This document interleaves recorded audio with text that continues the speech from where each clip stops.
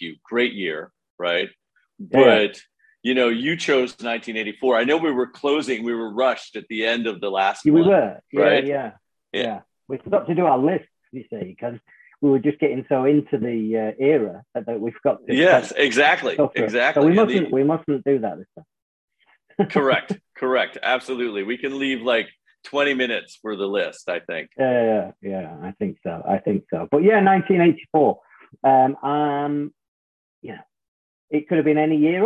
When you look back at you choose any year, you can find some incredible stuff, and you can think back, and it makes you think back to what you were doing. Actually, Yes. Music, of course, is the biggest trigger for remembering what you were doing anyway, because it's like the soundtrack to your life, isn't it? So, but 1984, I'm keen to understand what was going on in your world. For me, I was just leaving home and going to university.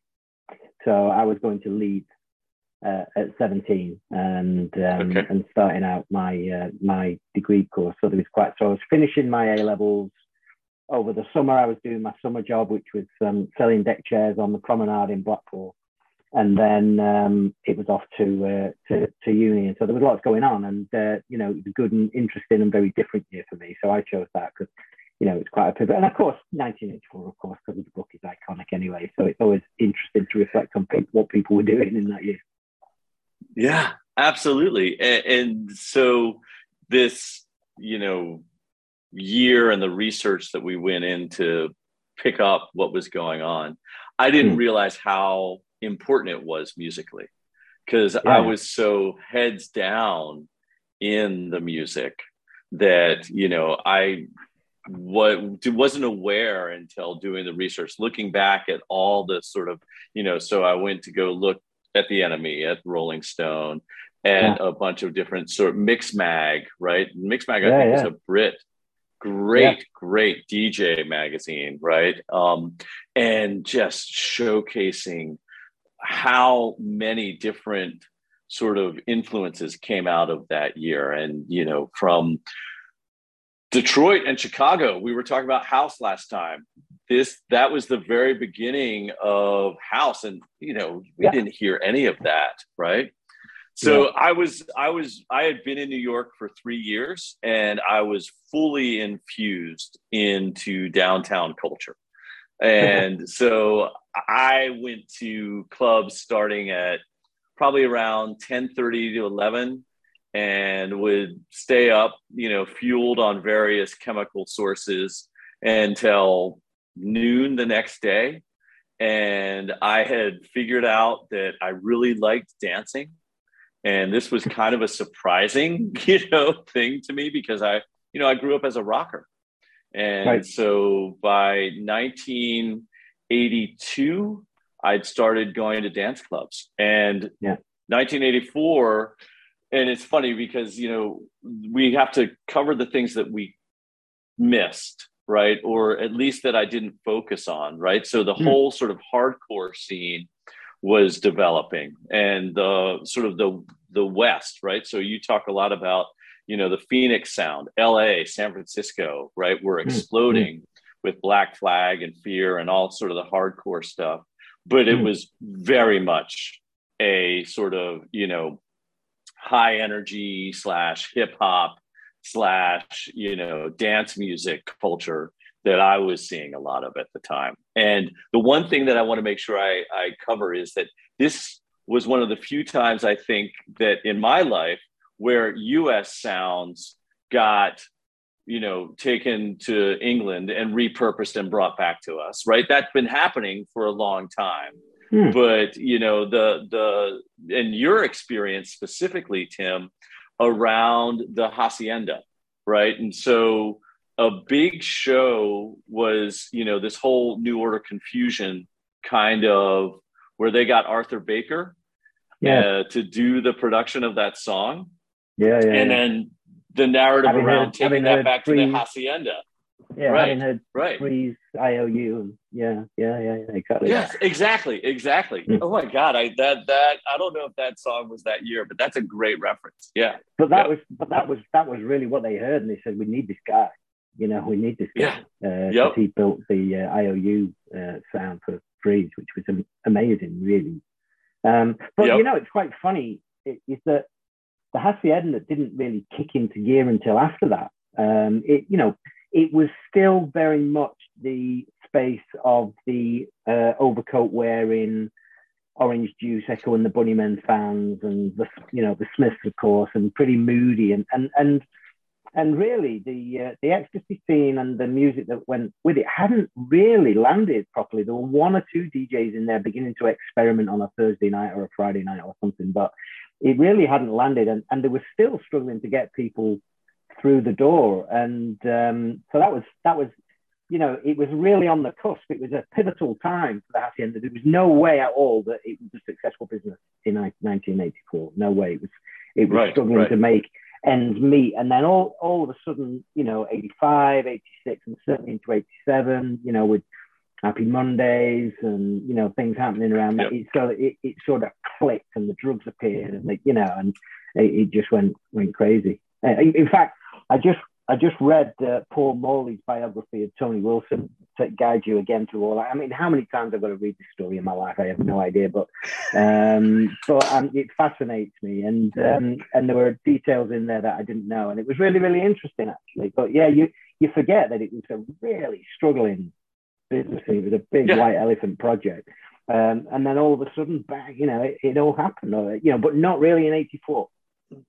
Yes, but the genesis of it, I think, was happening in '84, and it's funny that you mentioned the Echo and the Bunnymen, the Smiths, the Cure. For me, '84 was a big transition away from seeking out the sort of whatever genre, new wave that you might want to call it. So the songs that came out, the albums that came out from Echo and the Bunnymen, The Cure, Psychedelic Furs, The Smiths. I mean, Hatful of Hollow was a great album, but the other three were just not good albums, right? I mean, the Psychedelic Furs went way downhill from that. Echo and the Bunnymen went way downhill. I mean, it's tough to recreate Crocodiles. Those were albums that I loved, right, in 81, 82, 83, but then it seemed like that sort of new wave sound was just wasn't as resonant, right?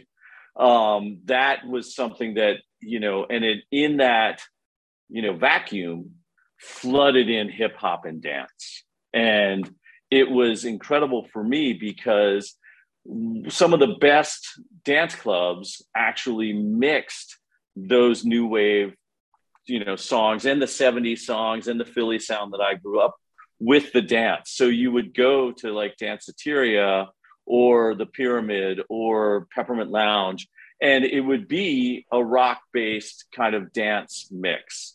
But then if you went to like Funhouse or the Garage, then it was just pure high energy and, deep dance. And, they were doing all the, more street-based sounds. Whereas you would still hear a lot of new wave in this culture in the UK. You couldn't at that time. You couldn't replicate that mainly because of the licensing laws. So you say you went out about 10:30 and came back, in the early hours of the morning. Well, the noon next day. That happens now, but at that time in Britain, no way. So you would go out to the pub in early evening, 8, 9 o'clock, a couple of hours. And then you would go to a club about 11 o'clock and it would close at 2. And that was it. And that was your night, so people hadn't sort of flipped their body clocks anyway. That was it. That's what you did. The clubs lasted that long, and the licensing kicked you out at 2, really. So you didn't. So that in itself didn't afford the that more immersive all night long thing. And that's really what came in a couple of years later. So you talked about the Hacienda, but actually it was rave culture. It was the illegal raves, in various places around and about that really broke the culture. Because even, at that time, places like the Hacienda and some of the other clubs that had seen the light from a music standpoint couldn't do anything about the licensing laws. They closed at 2, and that was that, and whereas the raves went on, and if they caught them, or people went dancing in a field, or they started to, a few years later. So it was an interesting pivotal time. But your point's a great one about the diversity of the music and the influences back and forth. And I thought it was quite instructive, not just looking at, for example, the NME single shot, but also the tracks of the year and the albums. Their album of the year was Bobby Womack, the poet, too. I mean, you know, that's quite something. Womack and Womack were there at number 4, you know, with Love Wars and stuff like that. Now, Prince was in there, Purple Rain, but yeah, there was REM, the Reckoning, you know, brilliant. But there was a real sort of interesting mix of bits and pieces scattered amongst. But the other thing that was influencing that doesn't ever get really much discussion was like this sort of cowpunk kind of new country-esque stuff like Green on Red and Long Riders. Right. And, okay. You know, band. I know Green on Red. I haven't heard of Long Riders. Long Riders, yeah. And there were a few, and they were, you know, Peel was playing that sort of stuff around that sort of time. So there was all that. I mean, there was a lot of brilliant stuff, very diverse mix of stuff around. I mean, there was just so much fantastic. So you only have to, you know, Laurie Anderson, Three Johns, Holder Tsukai was in the Cocteau Twins, Aztec Camera, David Sylvian, you know, all sorts of really, really interesting stuff, even at the top end of the charts, never mind the more obscure stuff. So it was a good and interesting year for the mix, really. And I thought, and it was interesting you sort of focusing on the music side of things. I was looking through, like we did last time, about what were the other things happening in the world that year. And I looked at this list of things that had happened, and it made me laugh in a semi funny way, because it's not really funny. But first one, Indira Gandhi was assassinated. Second one, they launched the Apple Mac in the Super Bowl advert with the Orwellian. Wow, yes. That was a great ad. Well, listen what they put number 3, right? No, I tell you what, they put number 9. I'll miss some of these out. Number 9 in this list was widespread famine in Ethiopia after political conflict. But number 3 was top pop musicians gather in a Notting Hill studio to form Band Aid and record Do They Know It's Christmas. So they put as number 3 the charity record. It was put in place to sort of support people in Ethiopia because of this horrific famine. But the famine itself gets number 9 in this list, and you kind of think, what kind of world was it, you know? But that was a big deal that year. So there was all sorts going on. So just, you know, I have to pay homage to AIDS, as it was really just breaking out in New York. And so it was a really interesting for me coming to this conversation, because I lost a lot of friends during that time. And it was, you know, nobody knew. And it was like, I mean, you know, the only thing I can compare it to nowadays is COVID, the very beginning of COVID. I mean, because AIDS was the first pandemic, and we didn't know how it was spread. And for a little while there, like what you would smell most often in a disco was anti-mosquito spray, because we didn't know if mosquitoes were transferring it. And AIDS really, I mean, it had started HTLV-3, but it was really starting to come into the community, and especially within the gay dance clubs like the Garage and Funhouse and others, right? And that made the whole scene a little bit more, I mean, obviously very sad, and we didn't know what was going on, but also like, you know, dancing at the edge of the pandemic, right? And going out was a really big release. And at the same time that this is happening, we're re-electing Ronald Reagan.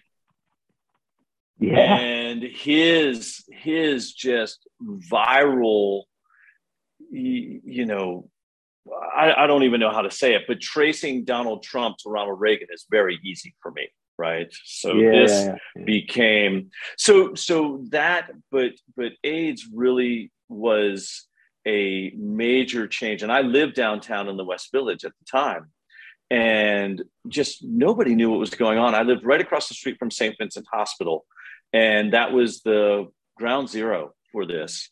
And anyway, that really made me think of all of the people that I had lost during that time, but also that gave a certain energy to the dance floor, especially at the Garage and at Funhouse, that I think would have been there regardless. And I'm not trying to make it as an inspiration, but there certainly was a lot of gay disco happening there. And one of the best shows that I went to was New Order at the Paradise Garage in 1983. And that's when they did their whole Arthur Baker Confusion. And now that happened in the summer of 1983, but that was the first time I'd been to the Garage. And the Garage was where, you know, you had Larry Levan and all these DJs. So there was DJ culture, right? You had, you know, Jelly Bean Benitez. I was, you know, Freddie Bastone and Mark Cammons. Mark Cammons went on and did a bunch of produced a bunch of different stuff. They were the DJs at Danceteria. He did some stuff on Factory as well. He produced Quango on Factory. Yeah. Yes, exactly. Right. So these guys, so very much DJ culture, lots and lots of DJ culture. And to your point earlier around the timing, I swear, like, just like anything, it took them 2 to 3 hours to find their groove for the night.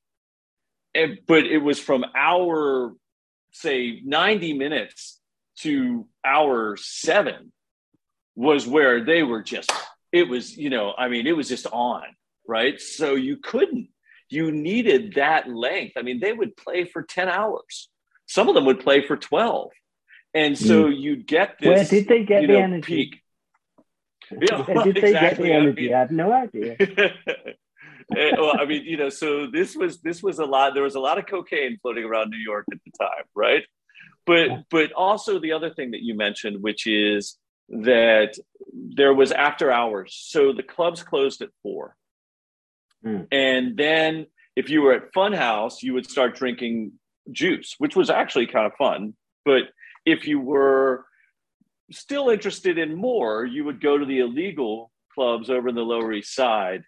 And that's where, you know, and they would have blackout curtains and everything. I mean, you know, you wouldn't know what time it was, and you'd stumble out and get home. But that meant that the party would keep on going. But when we look at the music, that DJ culture, so Afrika Bambaataa and DJ Red Alert were these two DJs that brought a lot of the Bronx sound, the hip hop sound downtown. And that happened at a club called the Roxy a little before this. And then it just exploded in 1984. And you had so many DJs that really, you know, and it became music for me that year became very tactile and very sort of kinetic. And what I mean by that is that, one, I'm playing music entirely on vinyl. So you're touching it. You know, I'm trying to learn how to scratch. You know, I mean, and we had some shitty turntables because you don't want to scratch on your nice turntable. And, you know, I'd never thought of touching vinyl that way. I always was like, you know how you held vinyl? Rude, isn't it? It doesn't. Yeah. I can't stand it these days. One of the kids call it, I bought a vinyl. You mean you bought a record? And then they pick it up like that and say, look at this new colored, this new vinyl. And they got hold of it. Oh, yeah. And oh my God. And they're holding it with. Are you mad? So I've got really small hands. I'm just going to say this right now. And so I could barely do from the center hole to the edge, you know, the classic hole. So, you know, but anyway, so all of a sudden, like, you're touching the record, which was a really strange thing to me. And then also how kinetic it was, because the record immediately was, because it was pure dance music. It was like you put on the record and you just start moving, both at your home, you know, at your friend's apartment. You know, it was very sort of a kinetic experience. And the other thing is that as I looked at some of the songs and as I listened to a lot of them, I always liked, at least in rock, the sort of percussive element of rock. And that absolutely comes through both in the vocals and in the beats of early hip hop, right? You can hear this too. There's just a lot of rock within those. And, you know, Rick Rubin was great. I mean, what he did with the Beastie Boys, but also with Run DMC and with others, made it much more accessible as a transition from a rocker, you know? Yeah, so. It did actually. It was quite exciting that you know, the samples, the AC/DC and the, some of the samples that you're thinking, this is cool, this really works. And it was totally on message in terms of this is what The Face was talking about. It was what Blitz magazine was talking about around that time. And NME, it was that, because life was very tribal music-wise still at that age, in that era. Very, very tribal. And so it felt kind of weird. We discussed this last time about, a friend of mine didn't like the fact that I got Squitty Politti album when the last one I'd bought was Piss or something, and so this felt almost like, oh wow, dare we mix this stuff together and acknowledge that we like dance music and the disco and the punk and the rock and all in one sound, and so that was pretty liberating and quite thrilling actually, and it's heavy. Listen to LL Cool J's first album. There's some really heavy beats on that I Love My Radio album. And Rock the Bells. Yeah, literally called Rock the Bells. And you're so right, because this was something that, so I would go, they had, CBGB's had Hardcore Brunch, and you'd go and you'd see the Swans, or, there are many, many other downtown bands. And that was amazing. You'd see the same people at the Hardcore Brunch as you'd see in the nightclub. So the punk and rap and dance, everybody was doing everything. Whereas before, you were a rocker, right? It's the Quadrophenia model, lasted for a decade, right? You were a rocker or you were a punk. And this really was the blend. And when things, Run DMC really helped, and they're one of the bands for sure I have to pay homage to as well, right? That I loved their music at the time. I still listen to a couple of the songs, but Run DMC just changed the equation for me to bring my friends downtown. They were like, what's this? So this was when I started seeing my friends from college, because I lived downtown and everybody else lived uptown. And all of a sudden they're like, hey, we got to go see this. And that came out. They released the records much earlier on the dance floors. So we would be listening to it 2 to 3 months before its official release. And who knows? I have no idea if they'd play it and then they'd go back and remix it. I believe that that's what was happening. But so those songs, that whole album really was like, that went from uptown to downtown to uptown again. It's brilliant. It bounced around New York. So exciting. And actually, Run DMC continued to be exciting for 5 years, really, from there. It faded a bit after that. But I remember they toured with Pop Will Eat Itself. You see, Pop Will Eat Itself were a scrappy Midlands indie band, C86 kind of indie band.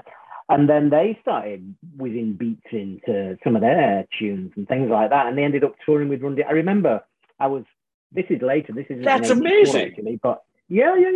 But I remember I was on a management training course when I was working for that. I just started out. So this is later. This is start of '88, and I was staying at the Hilton in Leeds, and I went to the lift. I just checked in, and the doors opened, and it was Run DMC and Pop Will Eat Itself in the lift. Amazing. And I was like, amazing. Oh my God. So I don't actually even know the band that you're talking about that toured with them. I've never heard of them. And that's right. What I love about this. I don't know if they made it to the States or not. Yeah. So I in fact, they, as you'd expect, they've just been doing some gigs again.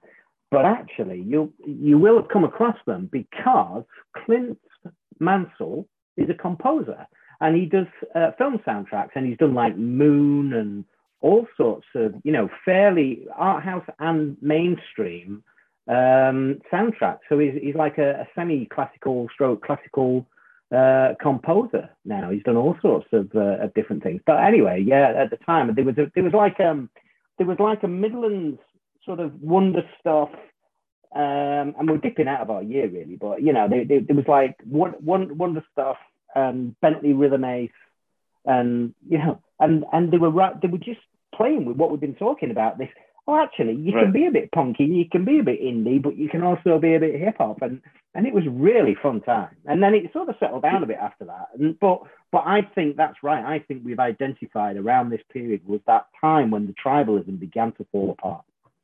Yes. And Ecstasy probably had a good deal to do with it as well. But that, honestly, that's what continues today. Although now with, social and, you're listening, I'm listening to my Spotify list, someone else is listening to their, but that integration continues to this day. I mean, you go and you see the lineup for a major festival, and I mean, you can't tell whether or not it's a rock festival, a pop festival, a rap festival, or a classical, or avant-garde festival. It's amazing, and I love that. And so, but when we're looking at some of the ones that I couldn't focus on in terms of my list, the couple of them really surprised me. Like, so Bronski Beat, Frankie Goes to Hollywood were coming across from England, and that Small Town Boy was a huge hit, right? Two Wars was the Frankie Goes to Hollywood hit, I think. And well, they had those Relax, and then Two Tribes. Two tribes, right? Yeah. But I thought Relax came out anyway. So Two Tribes was the song. Relax was first, came out a couple of times, then Two Tribes. But anyway, yeah. Both yeah. So Frankie Goes to Hollywood, and those were two bands that were coming across. But then there was also this like Prefab Sprout was a big band, and so there was that sort of college radio sound. Yeah. And that's where a lot of the new wave kind of lived, and REM lived, and Depeche Mode and those kinds of bands continued to live. College radio, which had led kind of my musical direction for a long time, did not. So besides WNYU, did not really catch on to hip hop, dance, or rap. And it makes sense. I mean, you're playing to colleges out in the middle of nowhere. It's not like there's a club that you can go to, and so college radio was never really that dance friendly. And in Atlanta, there is an amazing college radio station that is very dance friendly, but at the time it wasn't. So those bands all lived on in college radio. But I really feel like, the releases that came out that year, I mean, if you think about it, like Madonna's first album came out that year. Yeah. And that, not that she makes my list, although she was a bartender. So she and LL Cool J worked at Danceteria. And Danceteria was 5 blocks up from my apartment. So I'd go there almost every night. It was open 7 nights a week. And it was just a fantastic place, 4 floors of fun. And so that experience there, just sort of being in, and that's what I tried to recreate wherever I would go to, was try to add value to the scene, not just sort of be a participant in the scene. And so, you're contributing either by dancing, bringing friends, talking about and supporting new artists, whatever it might be, as opposed to a lot of the people who sort of just came and, drank, and maybe they danced, or maybe they sort of just lurked around. I mean, felt very much like, you wanted to contribute to the scene. And that, was definitely at Danceteria. So many famous people came out of Danceteria. So many of the people that worked there went on to have amazing careers. And you could just sense that their energy, their creativity, and you wanted to be a part of it. And you wanted to contribute to it and celebrate it.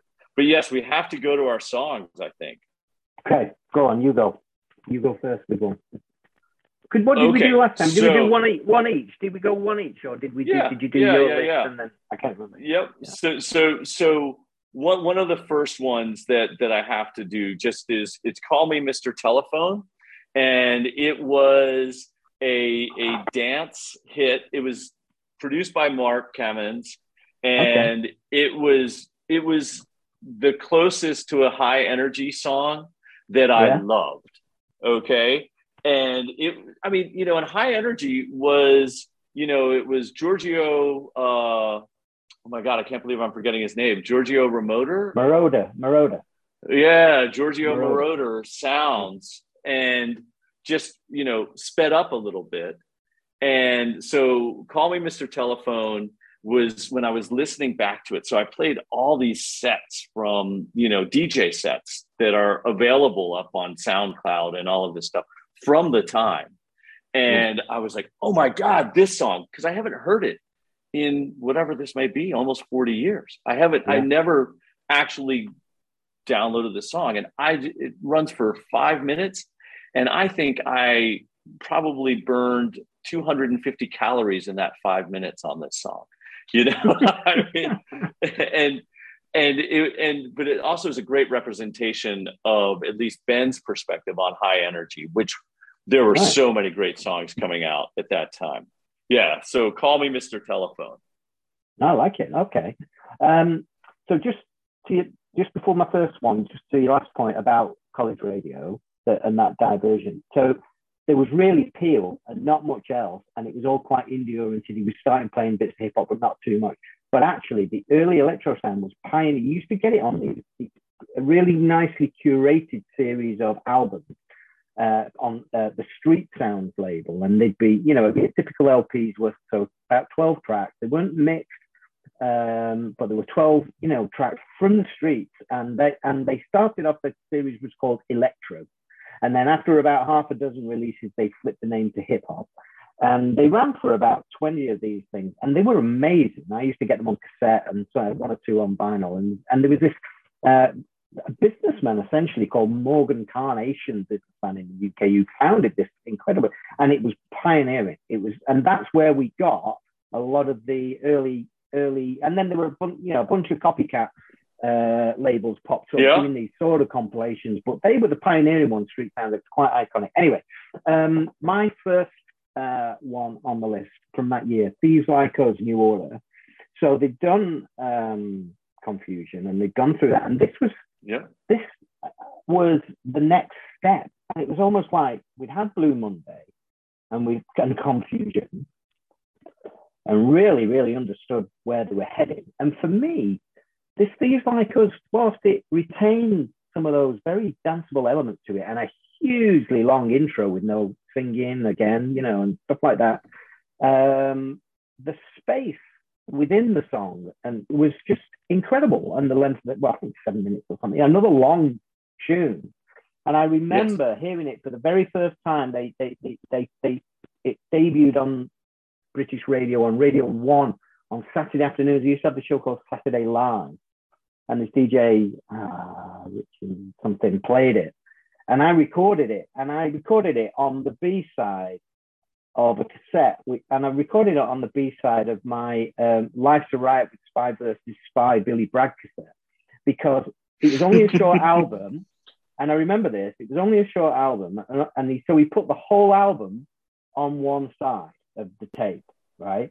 And on the other side, it was blank. And on it he printed Bootleg the Bragg, defeat the enemy. So, because people were getting told off for going into gigs with tape recorders, and it was quite a big cassette bootleg scene at the time.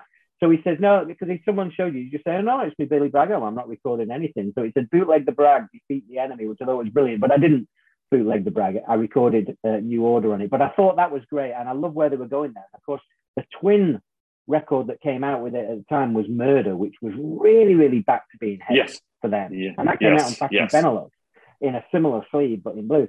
And so I thought that was another big step for them. But I don't know how many other people genuinely thought that, because then Low Life came along and that was brilliant. But I thought Thieves Like Us was really good. And from that year, I remember that a lot. It was quite an important one. And they released, I believe it was a 12-inch of a vocal version of it and just an instrumental version of it.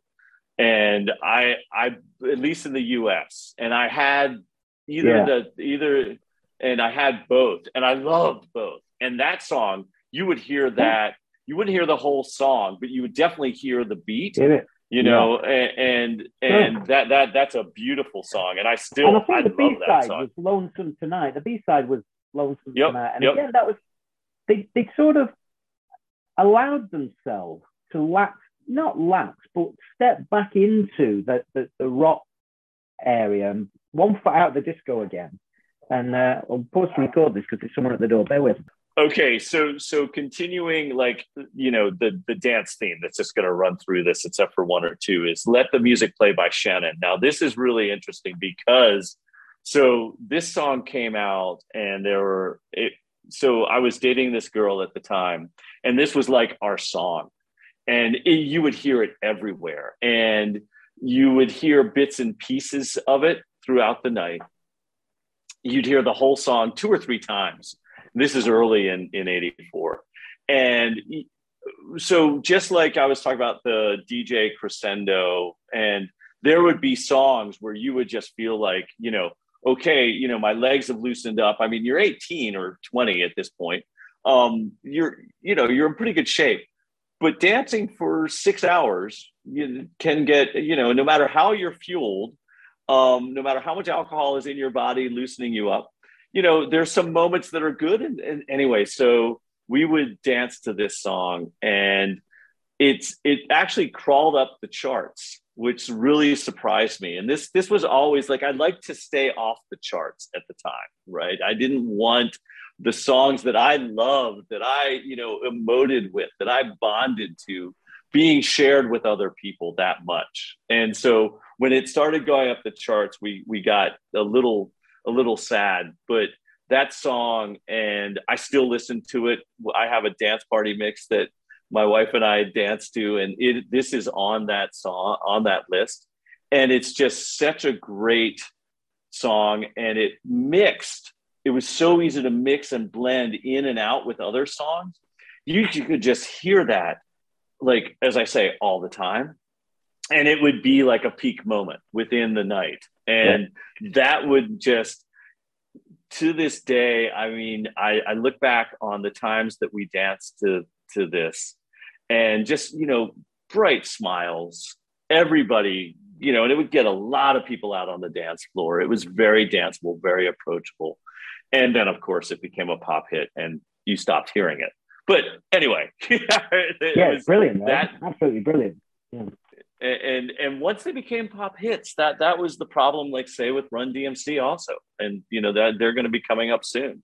Once it became a pop hit, you didn't hear it. You would hear mixes of it, but you wouldn't hear the song. You'd still hear a mix, right? A sample of the song, but you wouldn't hear the full song anymore because there'd be something else that was coming up. Yeah, true. Okay, good. All right. My next one is Shout to the Top, Style Council.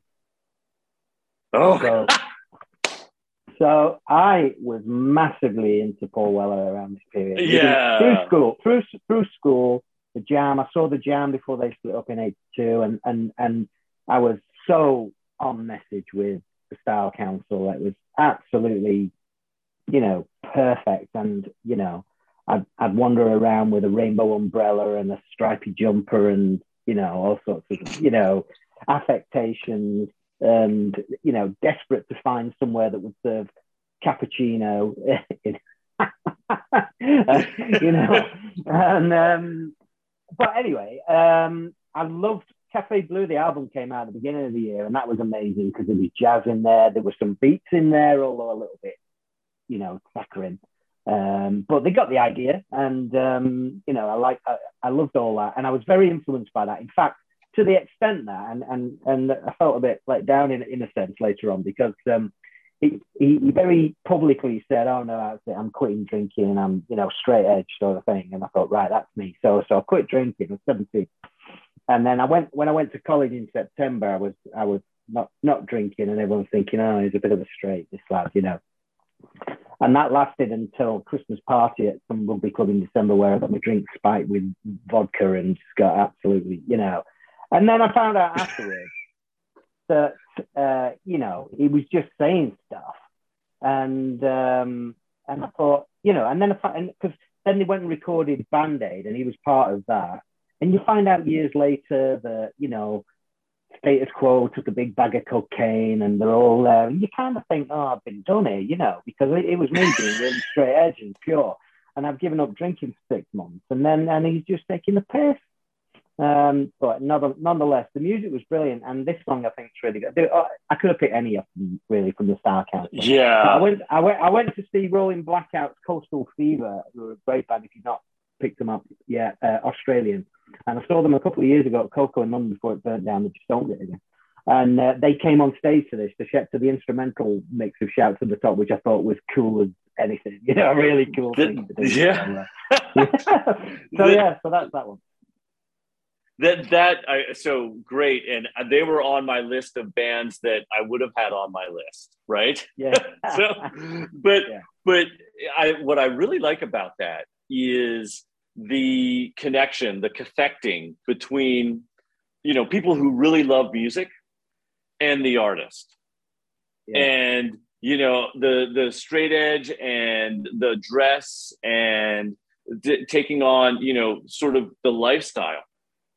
And I hope that even though I don't necessarily cathect with any of the young artists today, but I hope that there are still kids taking on the affectations of their stars, the bands or the leaders that they adore. And by the way, Paul Weller is a damn good one to follow.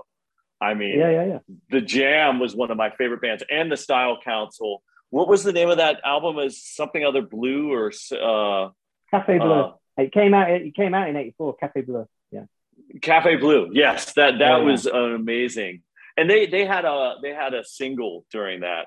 So then, so I have to do Sucker MCs, and this was a Run DMC. So this was their very first song, and they played. So they came from Queens. And they came and they played a small set on the 4th floor of Danceteria. And what I mean by a small set is that it's about the size of, my living room. And they played that. And I was there with, I think, one other friend.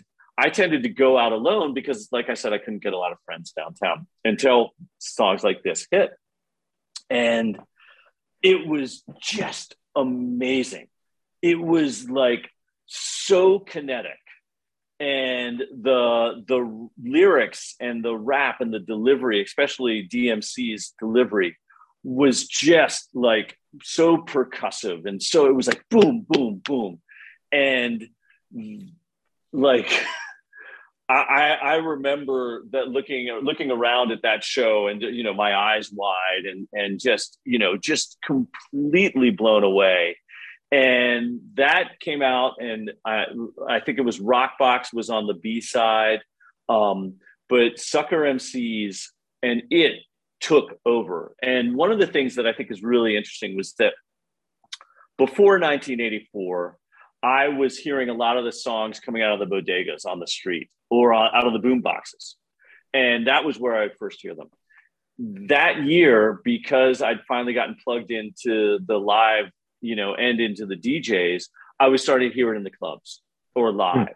And I think the first time I ever heard the song was live. And then 2 weeks later, it is in every taxi, in every bodega, on every boombox. And I think it went from, just from zero to everywhere very quickly. And it was just mixed. That beat was just mixed all the time, sampled all the time. And I look at that song and I'm just like, that was a brilliant release. And it was their first album. And there was one other song on that album, but Rockbox was also another song.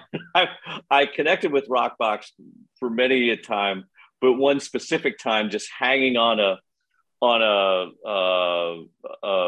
bar wall while it was playing and just probably a little overserved at the time is what they call it.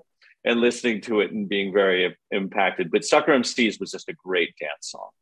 Yeah, great choice. Now, I've had two in this next slot, and we've touched on one already. So it was gonna be Small Town Boy, Bronski Beat, which was amazing and right on the sort of age. Yeah, but I'm gonna flip that since we've covered it for Keep On Keeping On by the Redskins. And this was, really high impact, blue-eyed soul, fast punky, Skinhead, Left Wing, Miners' Strike, 1984, anti-Thatcher, politicized, proper music. It was brilliant, absolutely brilliant. I saw them a few times, once or twice with Billy Bragg, and I just think they were magnificent. There was that and a few other tracks. They did a couple of versions of this, and they had a few other tracks on the album that were brilliant. And they just appeared and disappeared. The main guy, the guy called Christine, wrote for the NME under the name of X Moore. I don't know if you ever remember reading his columns, X Moore, but he was called Christine. He led the Redskins, and then he just disappeared, fell off the face of the earth. Nobody knows where he is. Some say Italy, but nobody knows. He has disappeared. But he was highly influential at the time, and quite straight edge in many ways, but and pretty serious stuff. But this was an amazing upbeat pop, fantastic punk. Yeah, I remember that song. That got a lot of play. Absolutely. Yeah. And I didn't know the backstory on this at all. Yeah. But that definitely came across. So the next is Set It Off by Strafe. And it had this really, and it's funny because a very interesting beat to it, and almost sounded a little like what Trap, which came out of Atlanta, but very trancy almost beat in the back. And that came out, and I remember like hearing it for the first time, and it was like, this is a little different. And it didn't mix, you would hear it sampled all the time, but it was tough to blend it with other songs. So the DJs, and you would hear it and you would tell that there was like, this one isn't going to flow. The beat isn't going to be the same. You're going to have to slow down the previous one. And it was so there became trip hop, and it was a little early trip hop, right? That sound. And then these are the types of songs. So I would listen to a lot of these songs at home, but mostly I would listen to them before going out. Like I wouldn't wake up on Sunday morning and listen to Sucker MCs necessarily, but Set It Off by Strafe, I would listen to anytime. It was just such a great song. And it turns out, upon research, it was actually quite influential. So that, and I look forward to hearing more about this song. Now that I've spent the past week sort of doing this research, I'm really inspired to go find out more. And did it really lead to trip hop? But that's where I would trace it to. That's a good, because way ahead of it, if it did, that was good. Yeah, absolutely. Yeah. Okay, so I've gone so mainstream for a reason on this next one. We've talked about Two Tribes, and we talked about Relax, and they were massive. And Relax in particularly was like mind-blowingly good. A bit of a similar feel to the Impact on you, like your Born Slippy experience later. You know what I mean? That sort of very extended and kind of weird and bit weird repetitive thing. So that was a bit controversial. But I've gone for The Power of Love. This overblown string ballad that got into the charts at Christmas of that year. Because I remember it at college, and it was what they played at all the parties, and when people were spiking that orange juice with vodka and da-da-da-da. I remember all that. But at the time, me and my friends at college were really, really into the label Rang Tum Tum, and it was Paul Morley, who's the biographer of Tony Wilson, very close to the factory. And a lot of the sort of factory record sort of principles he put into play at this ZTT label, which really was the home of Propaganda and Frankie Goes to Hollywood. So it was part of that as well. You get all these extended remixes and cassette singles, and I loved all the paraphernalia that went with it. But actually, I think the production is just so rich and luscious, a bit ABC-ish as well. But anyway, That's what I've gone for there. We're still going to time out, aren't we? I've got one left to do. Go on. Are you on your lap? Yep. So, and mine's not going to take 5 minutes, but it's 5 minutes of funk by Houdini. And it is, so they were sort of a little bit of a flash in the pan. I think that they had a couple other songs, but Houdini was amazing live. And the beat on this song was just really fun to dance to. And it also wraps up what was a pure dance playlist out of this year. And even though every single one of these songs would be played at the clubs, these last two, 5 Minutes of Funk and Set It Off, were ones that I love listening to at home. Because this one just had a fantastic set of lyrics to it. The rap was just brilliant. So Houdini, and I mean, there's so many others, but go ahead. Yes, we're both going to. We're going to time out. So Houdini, I remember Magic Swan was one of their songs, and they featured on those examples, those like street sound things. Houdini were on those kind of compilations, featured quite a bit. They were breaking in that way in the UK. My last one, Killing Joke, 80s. I miss them. Fantastic. So we listened to that all the time at college. And this was after youth had left. So the funkiness kind of, if they had any at that time, had gone. And they've got this guy, Geordie, who's passed away now, but he was in on bass. And but they were still, went to see him around that time. And 80s, of course, was the song that they sued Nirvana on, Come As You Are, the bass line for Come As You Are. Nirvana lifted from 80s. Killing Joke, and there was a court case around. So they were fantastic, and they would be mixed in at the rock dance clubs for sure. Yeah. I saw them; they were a great band. I did not catch them in my research. Hey, fantastic! We've got to pick another year soon. I wonder where we're going next. Let's think about it. We got to go into the 2000s. Yeah. Okay. Yeah. I think we got to cover. Go back and forth. Back and forth. Yeah. So 2006, 2008. Okay. Yeah. Okay. I mean, 2008. We'll find something. Brilliant. That's been great again. You get to choose the next one. Yeah. Thanks. Yeah, no, bye. See you later. Bye.